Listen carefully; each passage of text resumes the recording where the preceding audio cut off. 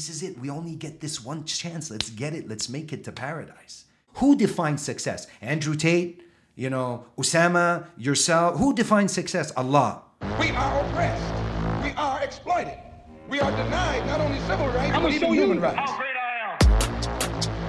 If you're some man of the rock, You want first place, come play with me. You want second place, go somewhere else. Let us sing forever. Let us play forever. Wake your ass up. Awaken the beast inside.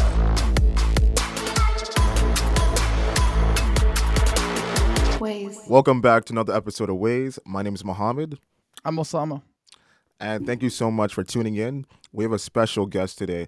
The funny thing is we actually had him on either 2021, almost 2 years ago. And I'll never forget this episode when he came on. Not only was I amazed, starstruck, and just in awe, it's just the presence alone, his energy, his message, his tone, and just the overall feel. It's such an amazing feeling. I'm so happy and ecstatic that he's back on for today, and especially in 2023 and the top of the new year, because I think today's topic is something that only benefits myself and Osama and our peers, but people our age, and especially the Muslim youth. So that's why we're so happy to have Brother Osama from the Muslim Hub Club. Welcome to the Ways Podcast. How are you doing today, sir? Alhamdulillah, man. The pleasure is all mine. Jazakumullah khair for having me. Barakallah fikum. Alhamdulillah. First thing I want to ask is that living in the West, obviously, is a test for Muslims. And we do not know how tough this battle is. We do not know it's a spiritual battle. We don't know it's a social battle. We don't know it's an economic battle. There's so many things that we take for granted living in the West, and we do not know how Islam actually have these answers. But because we do not study the deen, we don't go to the mosque as well, and we take like cultures and pop culture as our tool and guidelines, most of the time it's until it's too late when Muslims realize that the lifestyle they've been living, it's on a lie, and it's totally fabricated, and it's totally against what Allah subhanahu wa ta'ala has ordained for us. How do you give that advice to someone who might not understand or might not be aware of the trap they put themselves into following the madhab of the non-believers? Subhanallah. Nahmaduhu nusalli ala rasulih al-kareem. Rabbi shrah li sadri wa yassir li amri wa hlul 'uqdatan min lisani yafqahu qawli. Allahumma salli wa sallim wa barik ala sayyidina Muhammad. Thumma amma ba'd. Environment is key. I mean, it really all starts with your intention. Even coming to the West, technically speaking, we have to come here with the right intention. Coming here, we have to first and foremost come with the intention of da'wah. So most of us didn't come here by, sort of intentional, with a clear intention or of any choice of our own, but, our parents either migrated here and we found ourselves in the West. So what to do at that point? Environment, man, is everything. The thing is, the story of the person that killed 99 people, I mean, that's pretty intense. And so for people that are giving up in terms of hope and whatnot, there's always hope. And, he goes to someone for advice and he tells him there's no, repentance for you. And he ends up killing him, makes it 100. He goes to another person and that person is very wise. What does he tell him? He said, you'll find your tawbah at such and such city. But what he did is he sent him out of the environment that he was in. So what most people find is, unfortunately, if part of their reset when they change their lives or they want to turn back to Allah is they have to be very aware of who they're spending time with, because Allah subhanahu wa ta'ala says, Ya ayyuha alladhina amanu taqullaha wa kunu ma'as sadiqeen. That be God conscious, O believers of Allah, but also be with those who are truthful, meaning your company matters. And Rasulullah sallallahu alaihi wasallam, I mean, they're called his sahaba, was sahib, sahib. In Arabic, we say as-sahib, sahib. Sahib means companion, friend, but sahib means to pull. So a friend will pull you to what? I mean, you hang around people that are always using profane or profanity. Eventually, what's going to happen? You're going to start cursing yourself, right? It's human nature. But then if you spend enough time away from that environment around righteous people that don't curse, it's fascinating. If you were to, spend a good amount of time with them and then you're not cursing as part of your regular speech, And then you go back to hanging, or you see your old friends. The minute they even say a bad word, you cringe. It's like, it's almost, you feel very uncomfortable. This is the nur of iman in your heart. You're not used to it anymore. So this is the key. Most people, what happens is they take 2 steps forward, and then because of who they're hanging around, they take 4 steps back. I mean, it's better to be alone than to be around bad company. So first and foremost, coming to the West, you have to make the intention, I'm here to spread the deen of Allah. And it has to be done properly and with wisdom and through your own good behavior. But generally speaking, the first and foremost, I'm here to spread the deen of Allah. And I have to be very conscious of my surroundings. Personally, I'll tell you about myself. I barely spend time, like most of my time, I just fill my day with things to do, different type of deeds, whether it's with my family. Most of my time I spend either in the masjid or with my family. I'm not much, most people think I'm very outgoing because of my personality, but I'm a bit actually of an introvert. If I'm not giving da'wah, if I'm not doing something like this, I'd rather be alone. Because to be honest with you, it's very difficult to find good company today. I don't know if you've noticed. Right? It's like, it's not easy to find someone who, when you look at them, they remind you of Allah. When you spend time with them, they bring you closer. You want to be in their company. They're like, hey, let's go to the masjid. Let's pray. It's time to pray. That's the kind of friend you want to be around. How many of those are out there? Most of the time, we're sitting with their friends and they're scrolling their lives away on TikTok. TikTok. They're just, going away. Going at it. So yeah, man, it's a challenge. It's something that needs to be addressed, and you have to be very conscious of your surroundings. Beautiful answer. The next thing I want to ask is that, while you said being conscious and having friends that pull towards the masjid, and for myself and Osama, we know from growing up and just having those friends, but let's go to this place, let's go to that place, not knowing that there might be chaos, we might get into fights, the profanity, and just all these elusive conscious that makes people do the worst of decisions, right?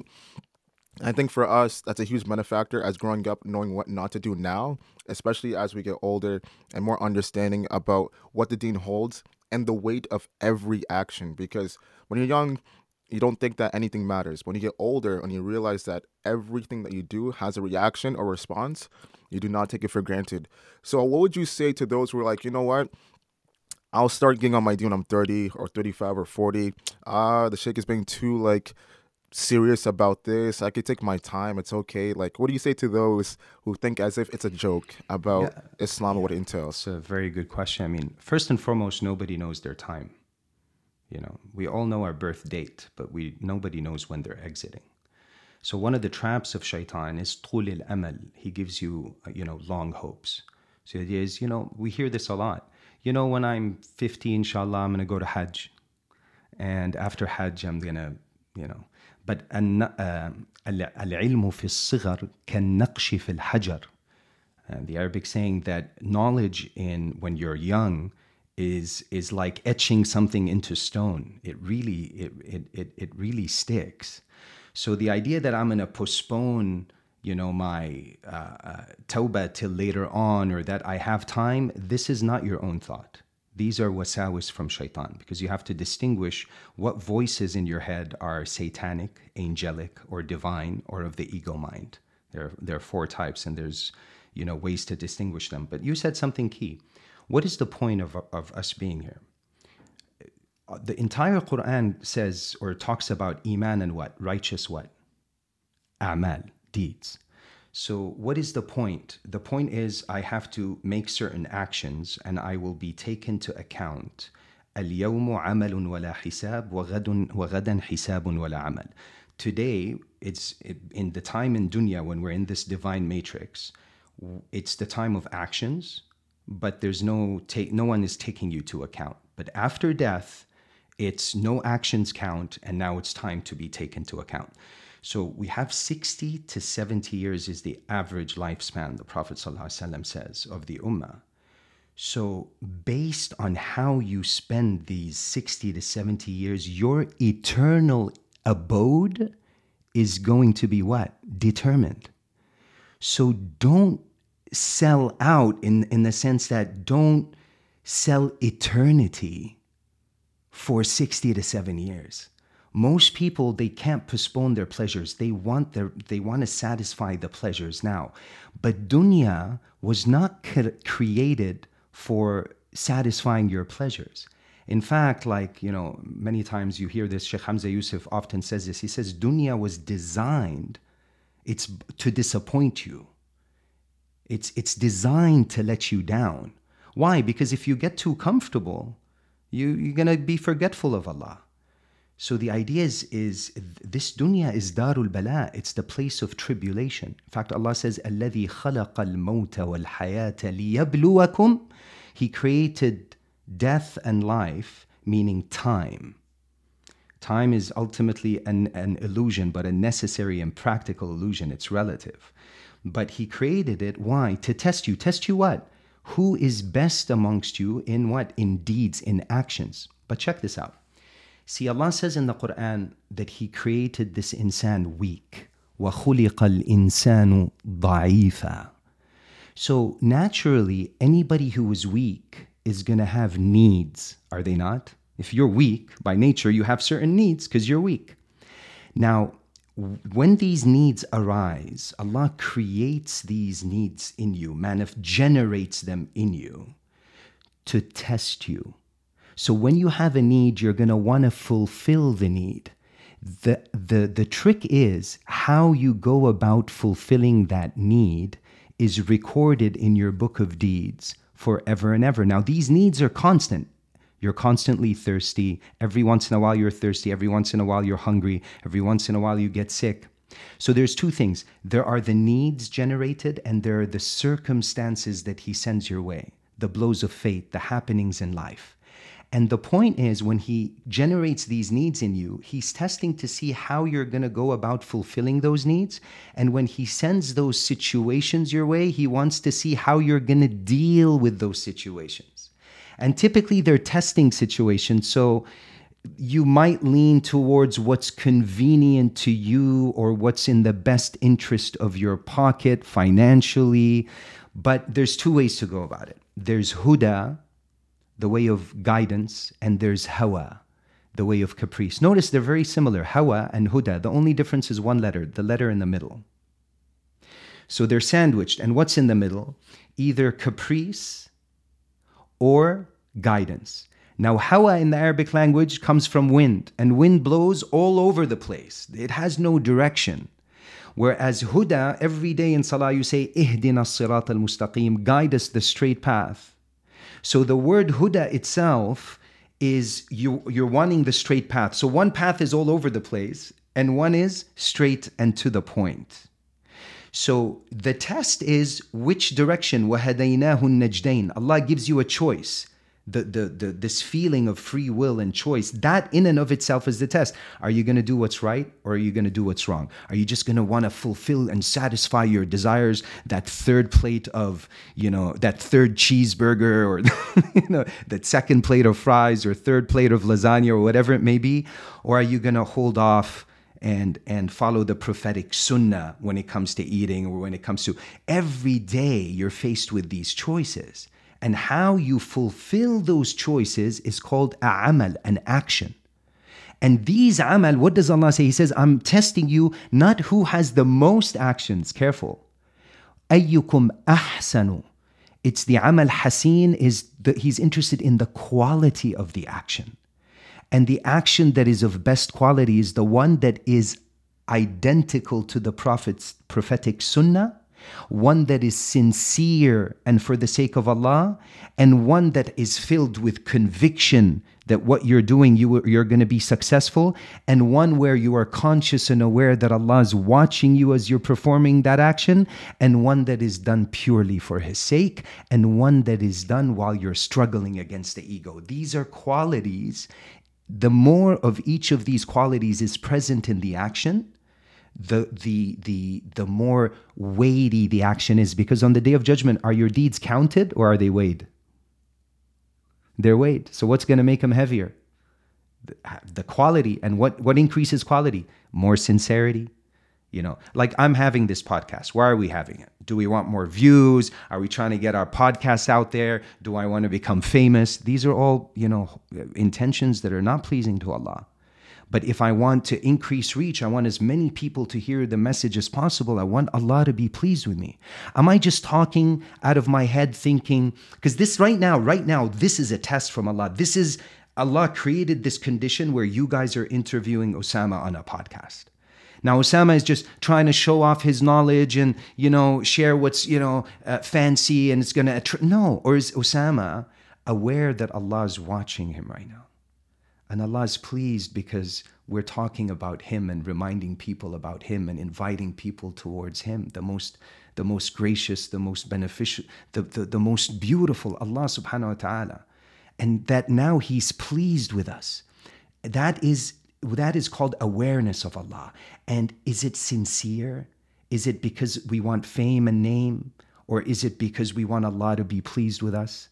And so as these qualities in the action, the attributes of increase, the action becomes heavier. So your job in this limited amount of time, to answer your question, Brother Muhammad, is to maximize the a'mal that are gonna build your paradise. Because ad-dunya mazra'atul akhirah, every action you do is building your paradise in akhirah. Bro, there are people, check this out. There were people back in the days that were so meticulous about this that they would be like, there's a guy that discovered smoothies back in the days. And he's like, it was a revolution for him. Why? He said, if I'm chewing food, that's more time of me it's more time eating, that's less time of dhikr. But subhanAllah, now I can just sip my food, so I've got more time, I free up my time for more dhikr. They were guarding their thoughts, guarding their breaths. Think of the amount of time we waste on Netflix, which comes from flickering, this constant low vibration, low frequency, hours and hours in front of the TV, hours in front of that one-eyed phone, the iPhone, because it's the nafsi phone. Why is the logo of Apple with a bitten apple? Isn't that the original sin? Do we thought about that? Why does it begin with I? Why did they make the screen black so you can see your reflection? Because it's all about me, ana. What took shaitan out of heaven? What took him into God's wrath? He said, ana khayrun minh. I am better than him. So our deen teaches us to always have a good opinion of others, but always blame ourselves. Now, we're too busy praising ourselves and looking down on others. Allah have mercy on us. I mean, something I actually wanted to touch on base where you said about sahib, because I've always been told that when I was a kid. My mom has always said that to me. I've actually said it recently, when I was speaking to Muhammad, multiple times I've always used this term. She was telling you Muhammad's pulling you? What was she telling you? No, Muhammad, my mom, alhamdulillah, she praises Muhammad, because when you're a kid, when you're obviously in high school, specifically high school, and I want to share one story with one person that I think she's going to touch on. Is in high school, you think everybody's your friend. In high school, Muhammad, you can agree, bro, Muhammad, we had hundreds of friends, the whole high school, everyone is dapping each other up. We're in the studio, popular, right? And then obviously, when you want to skip, so to your point, you don't know these. Now it's been 10 years since we graduated high school for me and Muhammad, and I can honestly say I've only speak to two people consistently. Muhammad being one of them, and I have another friend who I speak to, who's my neighbor who I speak to consistently. So it's in your head, you think these people are going to be in your lives. And there's someone who from our high school actually just recently passed away last year because he got shot. SubhanAllah. So, SubhanAllah. So in my head, I'm like, when I heard that news, I told Muhammad, and we were shocked because he was such a good kid, but good kid, he was doing bad stuff. It's almost as if he had good intentions, he had bad habits. He was with the bad people, and negative thoughts do come to you. And I was at the mosque recently, and I told the kid the same story. I'm like, you have to be careful who you chill around with. As I mentioned very eloquently, you don't know how long you're here for. You can get paralyzed tomorrow, and then you're gonna be in your chair, regretting certain decisions. So alhamdulillah, it's a blessing that I've seen so much of, and I was aware, but it's also the protection from Allah, because I was really cautious. I'm I got taught not to do this. So my question to you is, especially high school now, it's really dangerous with social media and kids who have when I was in grade 12, Instagram wasn't really a thing, TikTok wasn't really a thing. So how do you adjust? Because all of these kids, they're not even at the mosque these days. They're at Tim Hortons, they're at the clubs, they're outside with their friends. So how do we send the message across to them? Yeah, subhanAllah. Well, first of all, you pointed at this whole being popular. And the issue is sometimes we're, seeking that, especially in high school. We're still young. We're all about, it's all about popularity in high school. I remember I went to high school back in California in Torrance High, and that was a thing. But there are many people that are popular in terms of people knowing them, but they're not popular in the heavens to the angels and to Allah subhanahu wa ta'ala. You want to be known up there. That's where, in fact, تعرف على الله بالرخاء يعرفك بالشدة, that know Allah in times of ease, Allah will know you in times of difficulty. There are people that the minute they raise their hands to pray, the angels are like, oh my God, that's Osama Hantash's voice. Oh, Rush, see what he wants, see what he wants. It's Osama's calling, go. Because you've got that relationship with Allah, they love you. The angels are like your bros, man. They're the ones hanging out. They're around you. They are like right now, they're around you now. They're with you. And they love you because you have that intention. You're close to Allah and whatnot. But there are people that raise their hands and are like, Ya Allah. It's like, who is that? Like, we don't recognize that voice. We don't even know them, because it's only when it gets really, really, really bad that they turn to Allah. But then they might not recognize the voice. But Allah will recognize all the voices. And Allah is most gracious, most merciful. And so in terms of, first of all, you asked about how to get the message across to them. The best way to get a message across to anybody is by being what you want them to be. Because, action speaks louder than words. See, that we live in the age of information, bro. Look at ChatGPT nowadays. It's insane. You can type whatever you want. And the other day, one person was like, someone at work was like, okay, what's the dua you recite before a presentation? And I was curious, and I went write me a dua, Islamic dua, before starting presentation, and it wrote it. Then I was like, write it in Arabic. Then it gave it to me in Arabic. Then I was like, transliterate it in English, because he was like, do you have it in English but said in Arabic? Transliterate, and it did it. It's crazy times, man. Right? So we live in the information age. What do I mean by that? People are just bombarded with knowledge and information. It's adi now. It's been normalized. What's going to impress people are people that practice what they preach.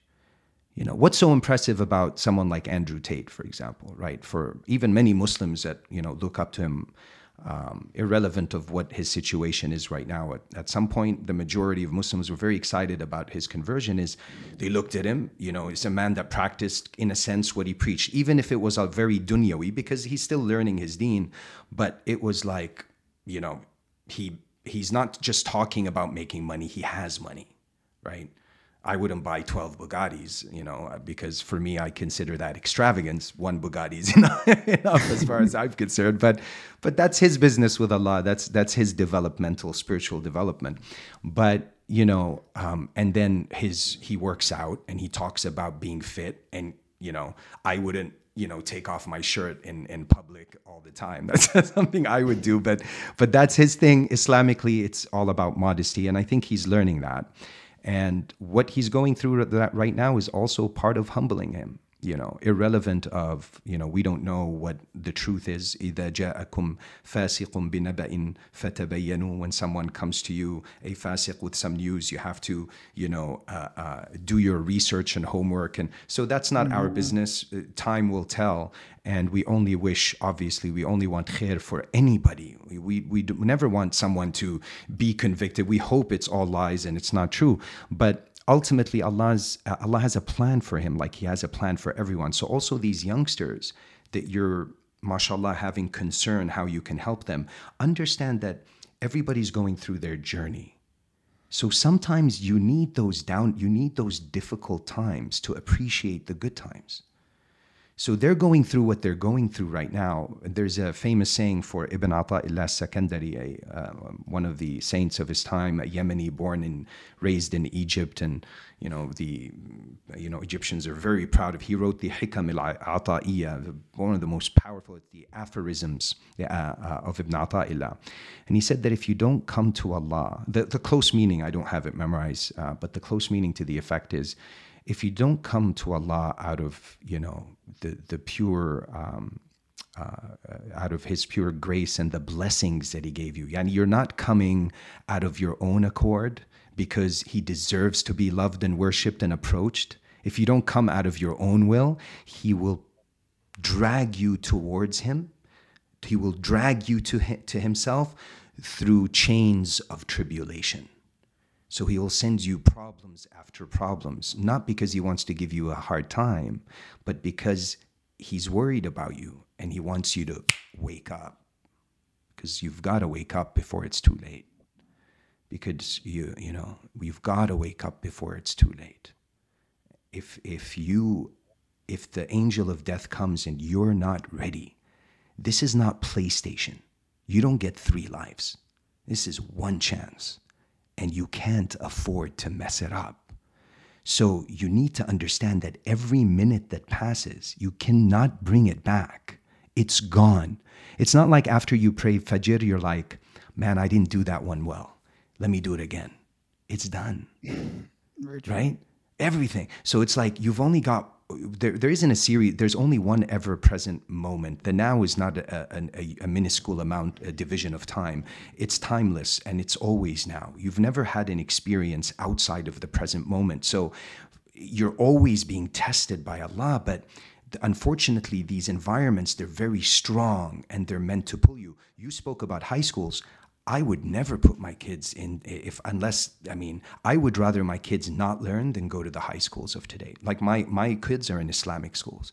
They're in a really good Islamic school here in Toronto. It's called Safa and Marwa by Dar Tawheed Community Center. I'm very happy with the curriculum and the teachers there. And I notice a difference in my kids. Listen, it's not perfect. There is no place that's perfect because the kids are still bringing what they're learning from their homes into the school. And sometimes a lot of parents put their kids in these schools because these schools are like their daycares. It's like, well, I can't teach them Islam and I don't have time, so just put them in there and I'll feel better about myself. But then they're bringing non-Islamic habits from their home into the school and still impacting kids. And kids are like, wait, you're in an Islamic school. How'd you hear that? So it's not perfect, but it's way better than what we have, right, in terms of public schools. Yeah. So my advice to them in general, or to you in general, is be what you preach, and then kill them with kindness, and make dua for them in the when everybody's asleep in tahajjud. This is the best advice I can give you,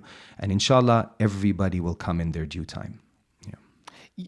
There's 2 things I want to touch on. One about you said about schools. Yeah, we were speaking to someone from the mosque that we go to, and he's a young man. He has 2 kids, and he was telling me that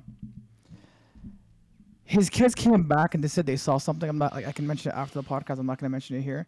But they're like, they were teaching them certain stuff. Because again, they're teaching them stuff. And yeah, and I'm like, there's no way. Because even when you were in school, none of that stuff was being taught. Like it's like either you're teaching math, science, and like teachers' opinions were not valid. Especially even like when I'm not that old, but I guess when I was in school, it was either like math, science, you're sociology or not sociology, social studies, and that's it. And I think it's really important that I think schools have to understand no one brings politics. Like for example, like no one talks about Palestine or Ukraine or Russia in school. It's whatever you see it, right? Like no one's gonna come in math class and be like, someone let's do a formula for Palestine. I'm like, that doesn't make sense. But also like it doesn't make sense. Hypocritical.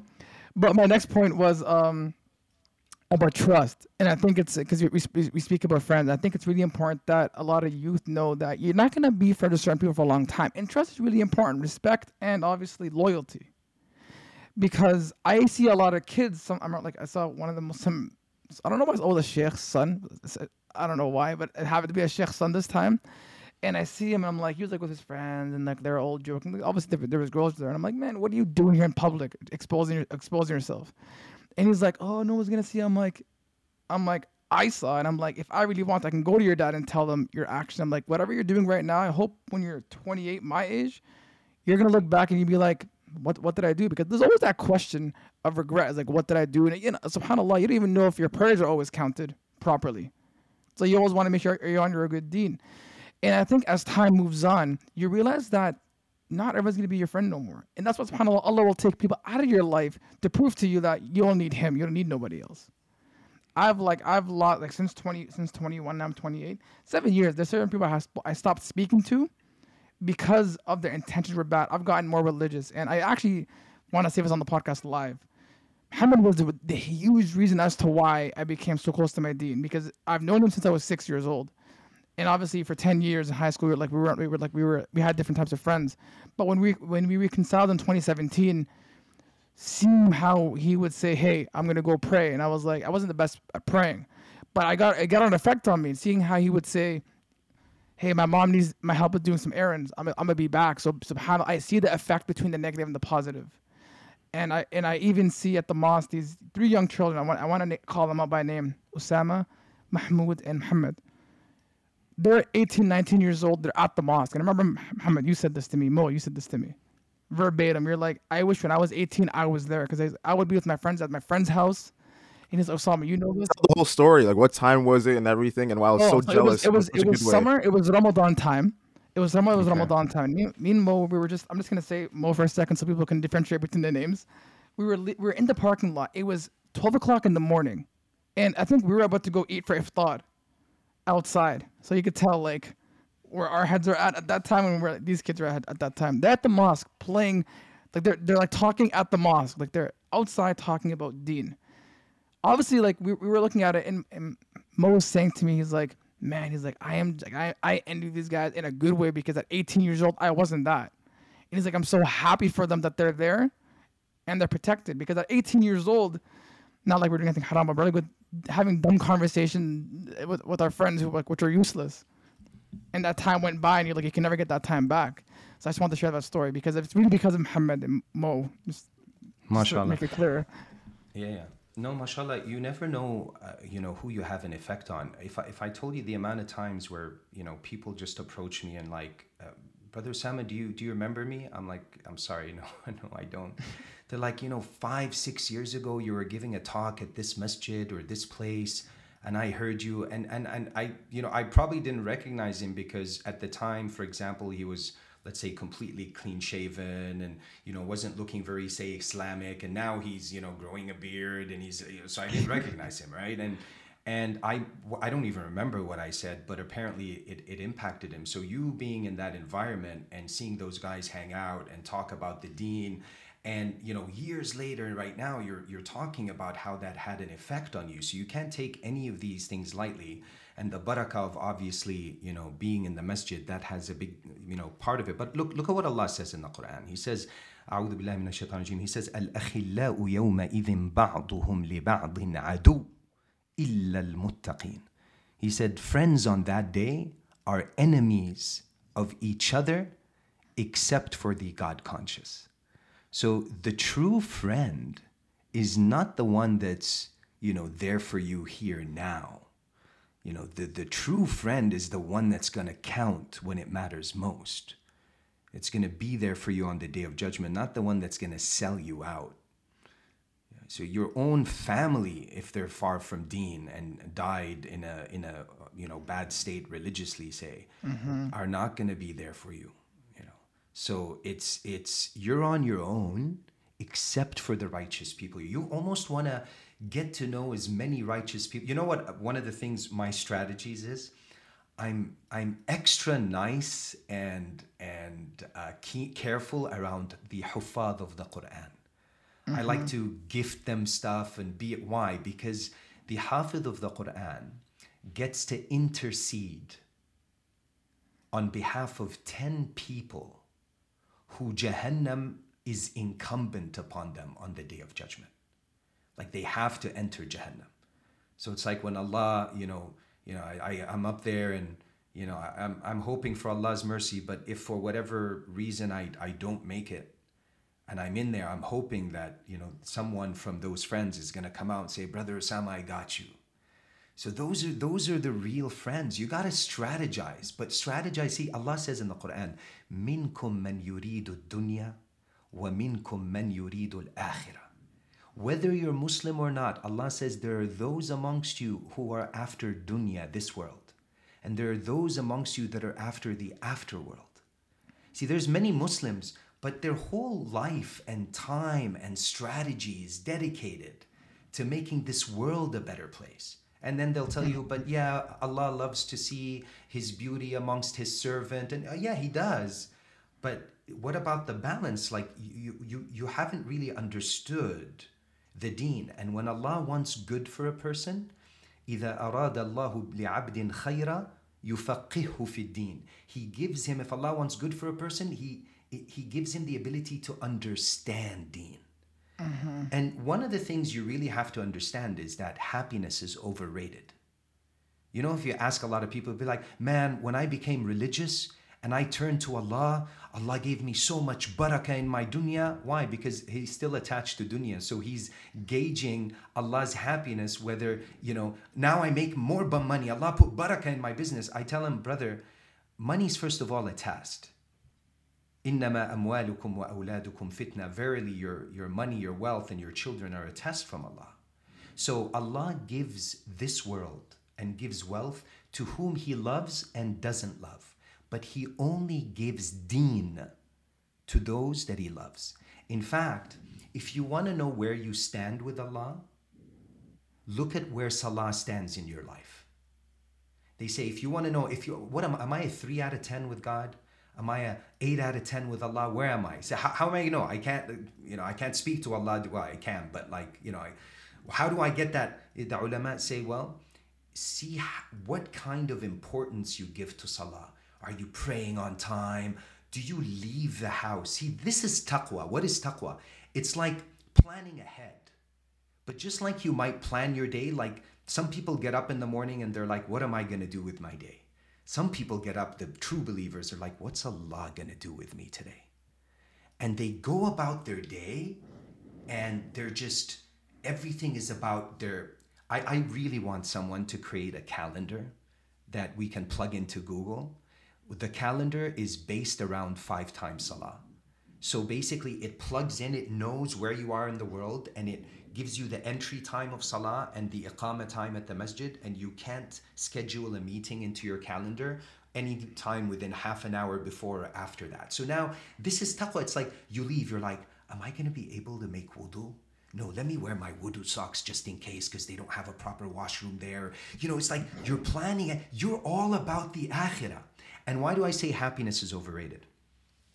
Because in our deen, we're not results oriented. You'll hear a lot of people be like, you got to be results oriented, especially in marketing and business. It's all about the numbers. Data says it all. Yeah, but in deen, we're commands oriented. What does Allah want from me in the present moment? And if I do what Allah wants, irrelevant of the outcome, I am successful. So let's say, for example, you want to sell your car, but there's a mechanical defect in the car, a small one.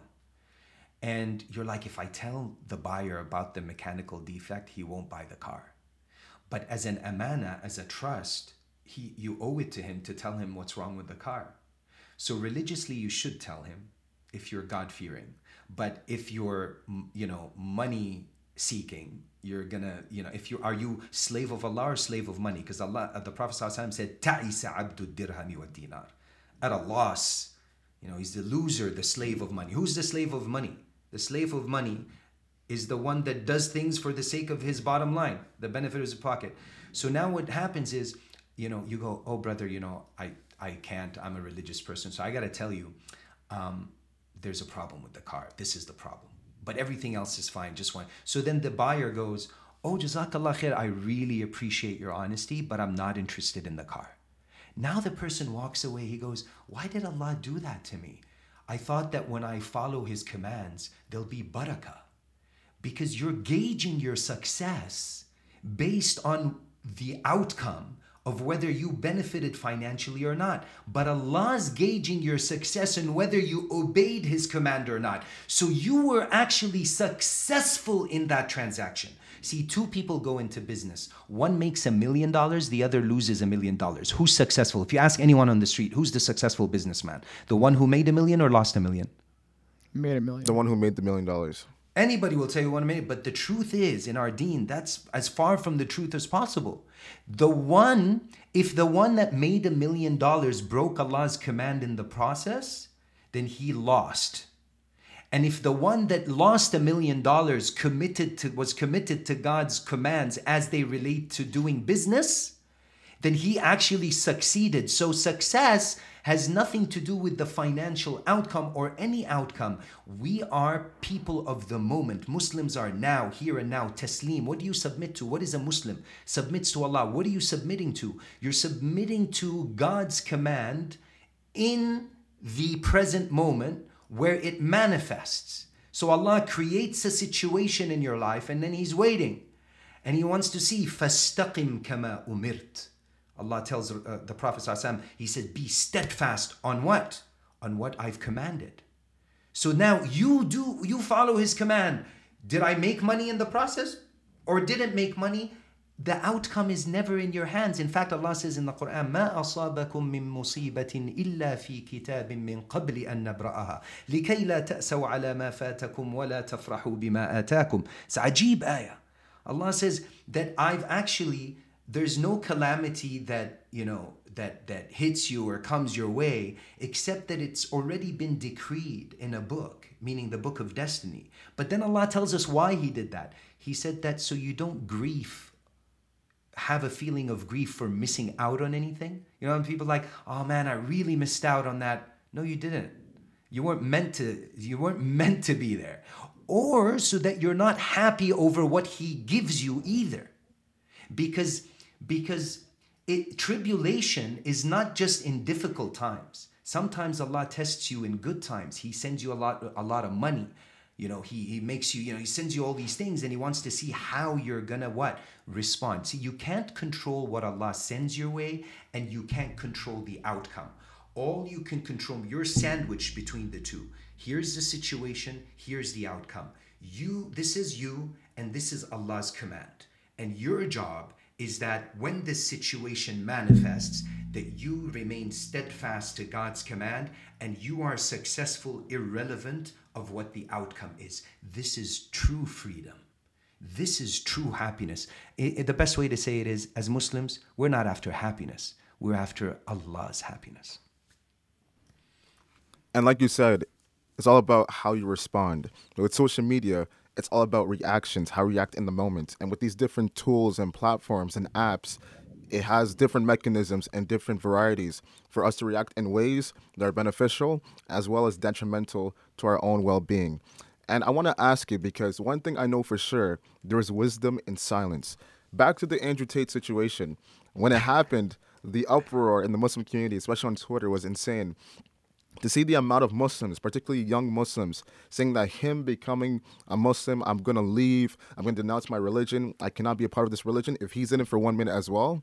Whether you like the person or not, whether you believe his ideologies before he converted, that's, like you said, irrelevant. But the one thing I want to ask you is about this silence, like how us as Muslims, anything happen, we should reflect first before saying something, because reaction is different from a response, right?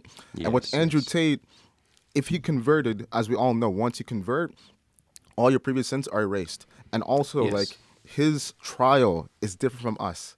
It's a different kind of trial. 100%. Imagine in 6 months you become the most famous search person in the world, as opposed from the Kardashians. You had everything. Who knows, had he not been, let's say, blackballed or erased from the internet and the most hated person on earth, if he still had that fame to this day, would he not have converted to Islam? He had to go through isolation by himself in order to find an answer, which was God and Islam. So we as Muslims cannot judge, right? We wish him the best. And at the same time, humans are imperfect, as we all know. So if some of the best Muslims were doing some of the worst actions pre-Islam, an example could be Umar bin Khattab, Abu Sufyan, if he was able to be a companion of the Prophet sallallahu alaihi wasallam and other Sahabis accept him as well, knowing the actions he has done up until that time, until he became a Muslim, who are we to judge Andrew Tate for things that he's done as well? So that's speak beautiful. To how us as Muslims should understand that being silent is a form of wisdom, and then when we talk, we should have a response mechanism as opposed to a reaction-based mentality. So the first thing that comes to mind, subhanAllah, when you said that, that's a beautiful point that you make. is Maulana Jalaluddin al-Rumi. He has a beautiful saying about silence. He says, silence is the language of God. All else is poor translation. Silence is the language of God. All else is poor translation. The Prophet ﷺ said, "Man kana yu'minu billahi wal yawmil akhir falyaqul khayran aw liyasmut." The Prophet ﷺ said, whoever believes in Allah and the last day, let him say good or remain silent. So first thing is, I'd like to, unpack this a bit. So there's reaction and response. Let's distinguish a little between, the word react has the stench of an ego somewhat, right? Because when you react to something, it's like, what? Like, what'd you say about me? You have that kind of like, but I prefer the word, respond, right? React is ego-based. Response is, command-based. You're not, see, one thing is to be, is it okay to be angry? Absolutely, if it's for the sake of Allah. But if it's for the sake of the ego, then no. So, this thing is a means to get plenty of people into Jahannam. So we have to be very careful what we say. Now, as far as, Andrew Tate goes, first and foremost, if ever Andrew Tate happens to see this or watch this, I have a few words of advice, that I've been wanting to share with him. I would say first, Akhi, Islam doesn't need you. You need Islam. Allah doesn't need you. You need Allah. Many people, why are they so excited over, Andrew Tate embracing Islam? Because of his potential influence. And for sure, and I don't say this in any negative way. I actually like Andrew Tate, and I feel like he has a lot of positive things to share, but he also says some very un-Islamic things. But how can you hold him, to account when he's still learning his deen? So it's going to take time to unlearn a lot of the stuff. We know, like, habits build over time. They're very difficult to change. It's going to take time. Like the guy, he can't say a couple of sentences without saying the F word, for example. Like, it makes it very difficult for me to listen to him. Also, it's like painful. And so, but that, I'm sure that's going to change. So one thing, as I say, in order for your message to reach the masses, ease off on the, profanity. That's one thing. Secondly, the idea is realize that your fame, your Islam, all of this is a test from Allah. And the way to pass this test, I like the taxonomy, this way of life that Sheikh Hamza Yusuf shared one time. It was actually advice given by Sidi Abu al-Abbas al-Mursi to, I believe, Ibn Ata'illah, one of the saints, where he told him there's only 4, conditions or situations in life that you can find yourself in, and each one has an appropriate response. And he says, you're either in a state of obedience, disobedience, tribulation, or blessing. He said, if you're in a state of blessing, the appropriate response is gratitude, shukr. If you're in a state of tribulation, I tell my brother Andrew, be patient. You're being tried right now. Because when you're on stage like that and everybody's watching, and what Allah is doing is He's clearing out from your heart any attachment or effect of makhluk, of the created realm. He wants you to vomit it all out, because what's going to happen is people are going to talk ill, it's so much is going to happen, you just be fed up with creation. Allah wants you to lose hope in any of His creations. And He wants you to have hope only in Him. Don't worry, akhi, the best of people were jailed. Prophet Yusuf alayhi salam. It's not because you're in jail, it doesn't mean that you're necessarily a bad person. In fact, what is the rule? You're innocent until proven guilty. This is part of husn al-dhann. We have to have a good opinion that inshallah he didn't do those things. And even if he did these things, does Islam not leave room for repentance? Does it not leave room for him making istighfar and repenting? We don't know what. See, the thing is, al-kamalat fil qulub, that the being complete, the action's completion, for the full circle to kind of happen, it's a matter of hearts. And the only one that knows what's in your heart is yourself and Allah subhanahu wa ta'ala. So because you don't know what's in the hearts of people, we were commanded to have a good opinion of people. Because even if you see certain actions that are coming, you don't know what his intentions are.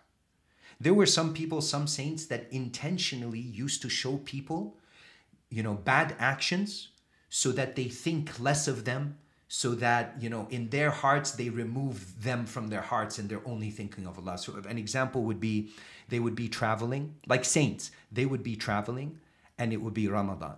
But they're traveling, so technically they can break their fast. So they would take the rukhsa, the dispensation, and they would break their fast, but they would eat in front of the people and not show them that they were sick. And so people think, subhanAllah, eating in the middle of Ramadan, what is this? Who said everyone's saying you're a saint? What kind of... So they look down on them. So when everyone's looking down on you, what happens to you? You're so disappointed, and it's such a difficult test and feeling that you're like, you know what? I give up on human beings. And Allah, what He's doing is He's cleaning, Allah. Maulana Jalaluddin Rumi, he was just something else, man. What does he say? He said, how will your mirror be polished if you're irritated by every rub? Allah subhanahu wa ta'ala is polishing His mirror, right now. So the appropriate response to tribulation is patience. Now, two more. The appropriate response to disobedience is what? Is repentance. So if he did do those things, we hope that he didn't, and that's our... But if he did, his job right now is to be in a state of repentance to Allah subhanahu wa ta'ala. It's not game over, bro. As long as you've got life in you, you've got a chance. But, people, at the end of the day, you can do everything you want. Sa'adat, the respect of people and pleasing people, غاية لا تدرك. رضا الناس. The saying goes that, pleasing people is something you will never be able to achieve. They'll always find, because that's the nature of the ego, they'll always find something wrong in you, because by putting you down, they put themselves up. And that's what the ego wants. It wants recognition. It wants dhuhur. It wants to be seen. It wants to be recognized. So Allah right now is cleaning him up for you. And with the last one, when you're in a state of obedience, don't let it get to your head. What's the appropriate response? Humility. Why humility? Because you see your actions of obedience as a blessing from Allah, that they came from Allah. Allah created them. Allah says in the Quran, وَاللَّهُ خَلَقَكُمْ وَمَا تَعْمَلُونَ. Allah created you and that which you do. That is also a creation of Allah. So how can you be like, I'm looking at a Persian rug underneath me right now that looks very beautiful. Am I going to be all like, oh man, like check it out, that's my No, because I didn't make it. So if you didn't make it, what's there to be proud about? So you didn't make your act, all you have is your intention, but the act itself is a creation of Allah as well. So what is there to be proud about? So if you live within that taxonomy, within the present moment, you right now, everybody listening to this, all the youngsters, you right this moment have the key to complete felicity and success. What is it? You learn what Allah wants from you in every moment. You apply it. Don't get caught up in the results. Be command-oriented, not results-oriented, and learn your deen and befriend good people that will help you along this journey. Otherwise, you need the help of a good friend. But when you find someone solid, hold on to them with everything you've got, because they're a true gem. They're very difficult to find these days. SubhanAllah, especially these days with social media and even like just in life or at work. Sometimes actually one of my coworkers, one time they told me, they're like, you can't always say that you can't put trust in people. I'm like, no, I can say that, because I'm like, I can tell by their actions and the things they say. And I'm like, and I've seen certain things before. I'm like, if you say certain things, I'm out. I'm like, I'll be respectful to you, but I'll be respectful to you, but I'm out. Because in my head, like, the thing is also, as you get older, you have less time for headaches, less time for stupidity, and you're like, because you're 45 now, or 50, right? No.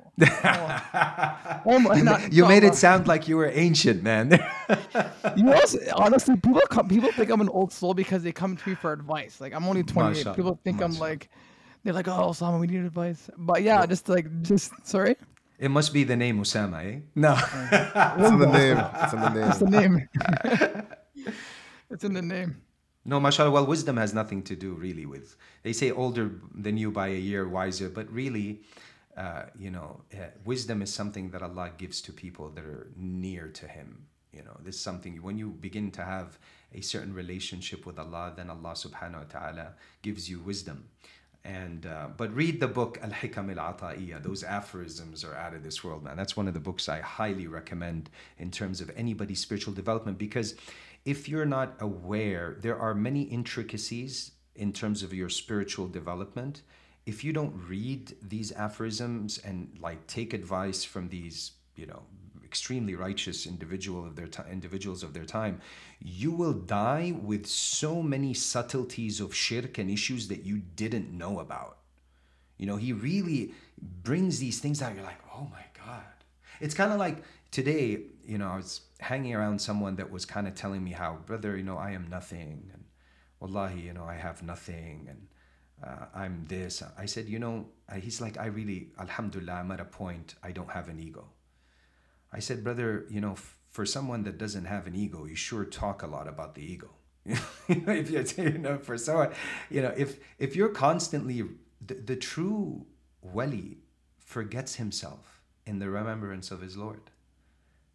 This is why someone came to one of the awliya. He said, I'm nothing. He told him, don't say you're nothing. Don't say you're something. Just say Allah and you'll see wonders.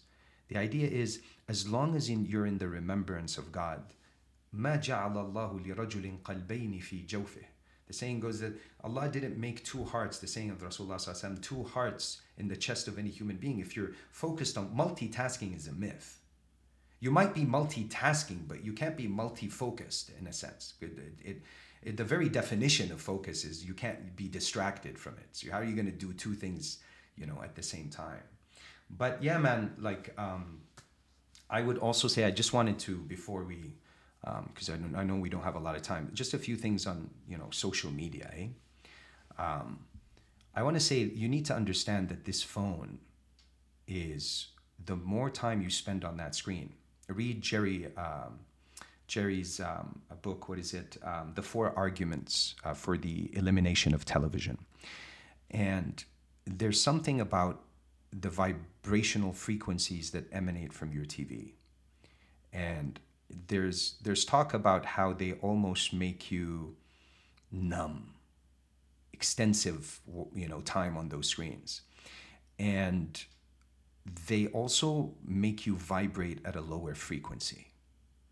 And when you vibrate at a lower frequency, you open the door to possession by jinn and other issues. The reason you do these adhkar and you recite the Quran and you do these things, when you recite the Quran is high frequency. So you begin to vibrate at a high frequency, so you create an aura around you that cannot be penetrated. It's sort of an armor, a protection.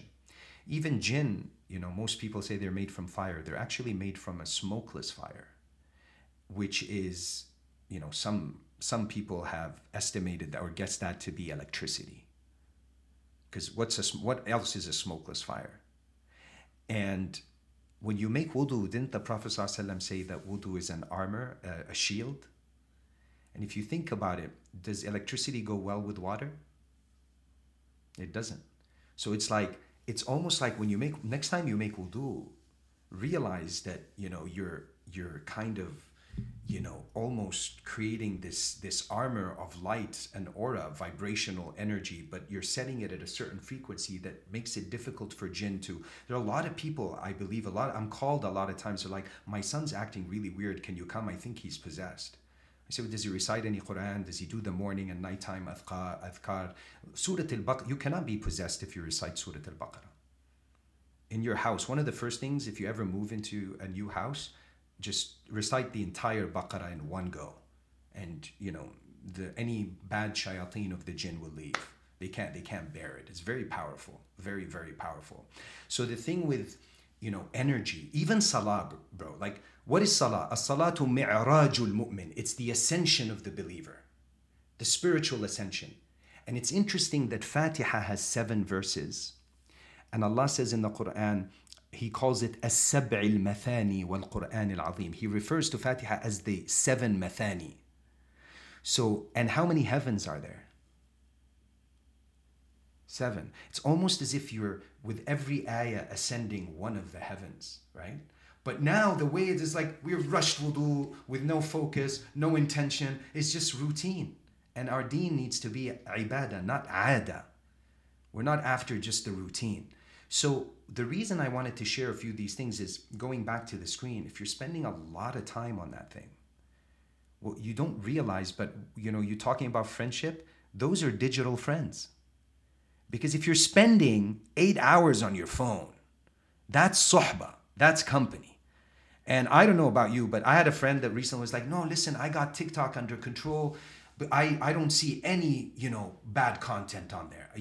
And he even bet me money. I love this brother. I'm not going to mention his name. He's like, I'm going to bet you want to bet me $100? I said, well, betting is haram, but it's like, you want to bet me money that I'm going to go through the content and I'm like, I didn't want to, I regretted looking and lo and behold, because you know how you can teach TikTok, like, I like this content, don't show me more content like this. So he's been very careful to do that. But lo and behold, after the third one, there was an inappropriate, video of a woman in there. And I don't follow anyone on TikTok. When I first opened my TikTok to reach the younger generation 2 to 3 weeks ago, my wife was like, follow people so they know. I said, I don't, because the minute I start following people, my feed, I don't know what's going to be on there. I don't want to see anything. So within like a couple of weeks, I think I'm at about it's not a lot, but like 90,000 followers or something like that. But then I was just like looking at it and I was thinking, alhamdulillah, I haven't followed anyone. But lo and behold, I'm still getting inappropriate stuff in the feed. I'm like, this thing is it's just wrong, man. And so what is the solution? I mean, we're using it for da'wah purposes. And, I even use Instagram for da'wah purposes. But the idea is that you use it, you don't let it use you. But most of us don't have that discipline. So if you don't have it, you have to first build your spiritual light so that it's strong enough so that you utilize. But never feel safe. Some people, a lot of times, like, oh, finally my iman is super strong now, I can go hang out with my old friends. The dark force is strong. So friendship, the time you're spending on TikTok, Instagram, even Netflix, flickering the flicks, all that stuff. Why do they call them series? One after the other, series, right? And what is shaitan? Waswasa. Waswasa is continuous, it's time-based. So you're on there, one after the other, forgetting the present moment, forgetting Allah, time being wasted. Al-waqtu kas-sayfi in lam taqta'hu qata'ak. The Arabic poet says, time is like a sword. If you don't cut it, it'll cut you. So time is everything.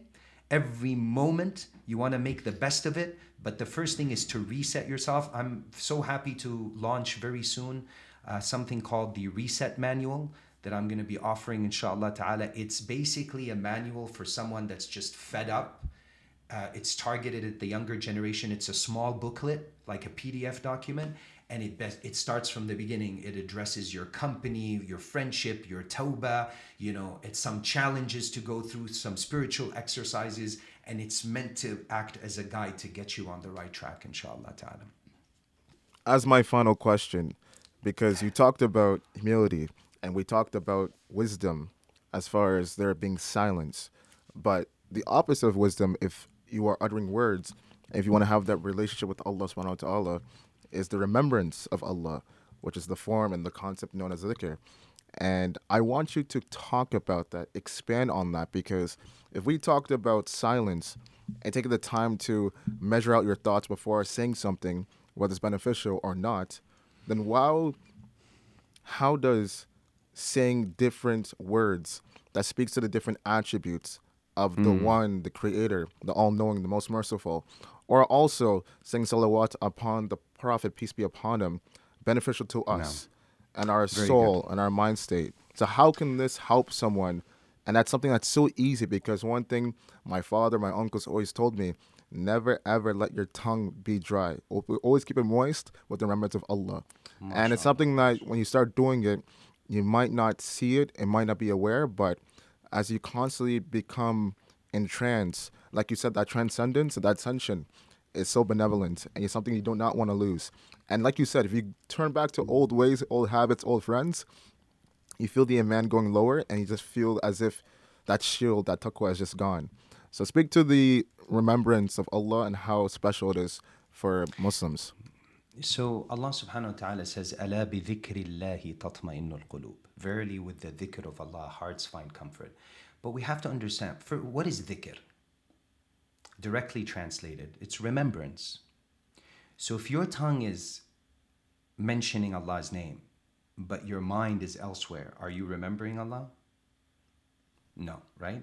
You have what they call the remembrance of the tongue. So the tongue is busy. Now this is a start and a good start, and you shouldn't be demotivated by it, because the majority of us, you're not going to start dhikr and be like this, you're just in the moment and totally with Allah and on that. It's going to take practice and time, because your mind is filled with all these images and thoughts, and especially if you're spending a lot of time on TV and social media and nonsense talk, you've got a lot of garbage in there. So you've got to first vomit it all out. You've got to takhliya we say. There's takhliya and there's tahliya. And then there's tajliya. So takhliya is to remove all the bad things. Because imagine you had a pool and, it had, urine in it. So it wasn't pure. And then you're like, I got to clean it up. So you start throwing perfume in there. Well, before you throw perfume in there, you want to get out the urine. You want to clean it out first. So the takhliya first, Sheikh Hamza Yusuf, recently I heard him say this, it was so beautiful. He said, the dot above, first it's takhliya. Notice the dot is like the ego, it's like the nafs. So in that letter, the ha, first it's a kha where the dot is above. So, you see yourself as something and you gotta, empty yourself of you. Empty yourself of yourself. And then after that there's tahliya, where you remove the dot. The ha now has no dot in it. So this is the beautification process. Through what? Through dhikr. Reciting God's names, reciting Quran. The Quran is the best of the dhikr. The best dhikr. The words of Allah. And then what happens when you do that? Spiritual experiences happen. And this is called tajalli or tajalliyat. And now the dot is at the bottom. So it's kind of like the removal, but you need the ego, but you don't want it to be in the driver's seat. You want the ruh in the driver's seat.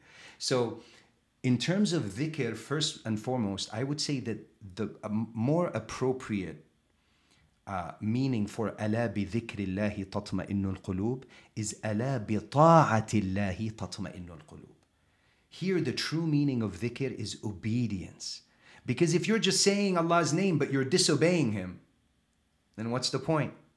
So being in a state of dhikr is being in a state where you are mindful that Allah is watching you, even if your tongue is saying nothing. It's still very powerful. In fact, there is a silent form of dhikr mentioned in the Quran as well.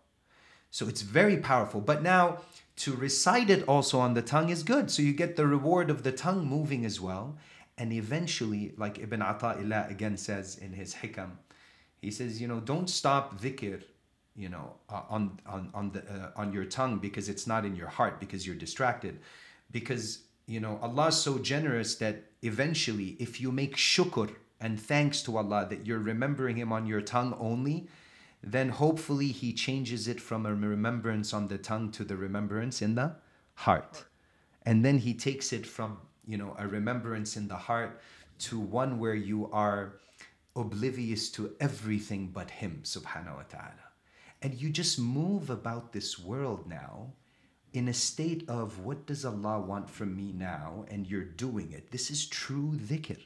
But you're just grabbing a subhan, you're going around like subhanallah, subhanallah, subhanallah, subhanallah, subhanallah, subhanallah, and your mind is wandering everywhere. Some people even, they'll be like talking to you, and then you'll ask them a question, subhanallah, subhanallah. Yes, brother, and it's true, but their fingers are still going on the tasbih. This is not dhikr. But it's a training process, but definitely very important. What I'd say, here's the regimen I would give as advice. I would say, If you're good with the Quran, you should not be reading less than one juz, 1/30th of it. And read it with the movement, because we're a lunar calendar and religion. Because our calendar started with the hijrah of Prophet Muhammad sallallahu alaihi wasallam. So there's different ways to do it, but one of the ways that I heard is that you time, and I know they do this in Mauritania, where they time their Quran with the Hijri day. So what's today, for example? Today is, on the Hijri calendar, if we check it, today is Jumada Thani, the 20th of Jumada Thani. It's the 6th month of the Hijri calendar, Jumada Thani, 1444, but it's the 20th day. So today, I should be on the 20th juz of the Quran. Okay, today I'm lagging a little. I still have to finish my little bit of my 19th and the rest, the 20th today. But that way you know the day of the month based of which part of the Quran you're on. But you should recite one juz. If you can't and it's difficult, at least maybe half a juz, maybe a quarter of a juz, a hizb, maybe a page, but be consistent. Look, persistence and consistency is not something. It's not just powerful. Consistent, steadfastness is not just powerful. It's not just something. It's everything. Al-istiqama khayrun min al-karama. It's a higher, a better thing than any type of miraculous manifestation that Allah might send your way. So being consistent is key, even if it's little. So one juzu or one page, whatever it is, daily, and then 100 istighfar every day, astaghfirullah, while thinking of your sins. 100 salah on the Prophet. And you say, what is the significance? The more salah on the Prophet, the person who has the most right to the intercession of Rasulullah sallallahu alaihi wasallam on the Day of Judgment is the person who sends the most salutations upon the Prophet sallallahu alaihi wasallam. How many times do we do? I know people, wallahi, I watch, they don't stop. I met some people in Jordan from the Dhakirin. The numbers you hear it's mind-boggling. I said, yeah, I do 20,000 a day. And you're like, 20,000? Where do you get the time to do 20?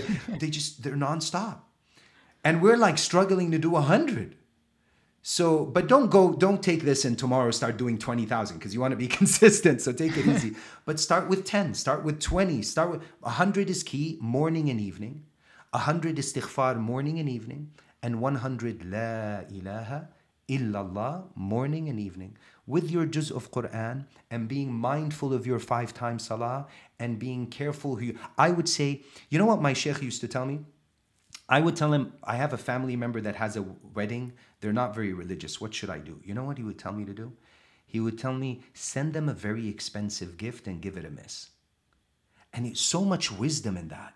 Now, the wisdom is there's a lot of haram happening in there, dancing, and I'm talking like at next level weddings. Some people, like to the level where they might even hire a belly dancer, God forbid. Some of them do that. So it's a very bad environment, and not all of them obviously, but then there'll be like a band or DJ or something. Sometimes we're weak, we have to attend. It's a very close friend, so we just go, we give the gift, and we leave before anything. That's one approach. But what I found is like everybody's gifting like $100, $200. You send 300. And they're like, then they know you weren't trying to just give it a miss because you're cheap. That's one. And number 2, it's like they're touched by it. And then you just like, listen, it's just that environment I try to avoid. But I'm happy for you, may Allah, and you make dua for them, something nice in the note, and then the gift. And you give it a miss. Why? Everything counts. That environment, you could be up in tahajjud and you made your adhkar, then you go a little bit of DJ, a little bit of this and that. And there's difference of opinion about music.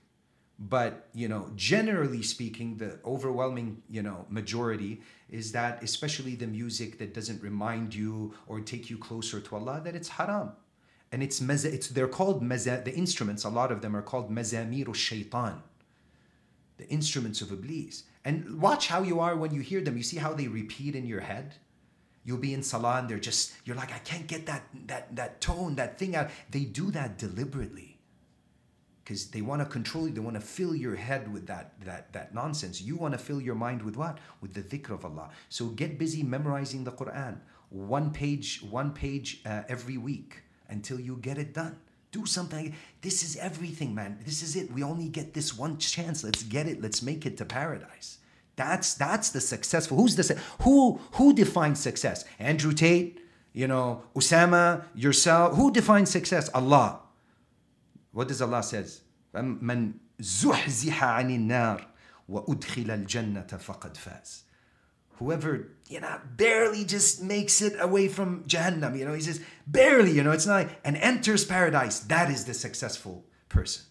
Not the one with $1 billion, or you're going to leave that all behind, and it's going to actually hold you back and weigh you down on the day of judgment, because every penny you make, get this, you can't move your feet before you answer to Allah directly without a translator. Imagine this, every penny, where the source of that income and whether it was halal or not, where you got it, and every place you spent it on. Can you imagine our embarrassment when you're like, Ya Allah, Pokemon cards for my kids. Ya Allah, it's just think of it before, what I tell people? I say, before you click on Amazon, one click buy, because they want that in you. They want you to be like non-thinking, just dunya, ego-driven. They want to make it so easy to spend that money. I say, even if you have the money in your pocket, even if your credit card has the credit, before you push on that one-click buy or buy, first turn your heart to Allah and ask Him, even if you have the money, and then click. Get in the habit of always turning to Allah first before you, turn towards makhluk or do anything of that nature. I hope that answers your question, Brother Muhammad, about the importance of, dhikr and the remembrance of Allah. And I think we touched up on a lot of things, especially having good company. And, I'm really excited about pushing this reset manual so as many people as possible can benefit from it, inshallah ta'ala. And I'm also very excited to launch a new, podcast that's going to be coming out soon. You guys are, inshallah, definitely going to hear about it. And would love your feedback on it, and would love to host you on it as well, inshallah, and get your perspective as youngsters and hear from you and your experience, because I know you got a lot of knowledge to share, mashallah ta'ala. Yes, thank you so much for coming on today's episode. We really appreciate it. All the gems and the timeless advice that's in there. Multiple listens. It's required for all of us. And I think it's very essential, very helpful. And for anyone, because people are going to want to reach out for sure to know who you are, how they could contact you, please give them your information, the best way to reach out to you in terms of advice, remembrance, or even anything else beyond our expectations. So, Jazakallah khair. So, the only thing that I did recently is I removed the direct contact link, because when I launched the TikTok, and one of those videos I think went viral with like 1.7 million views or something, my feed got bombarded with like questions and I couldn't keep up, and then I realized it was a mistake. So I might put it back up, but the best way I would say is check out muslimhub.club. muslimhub.club.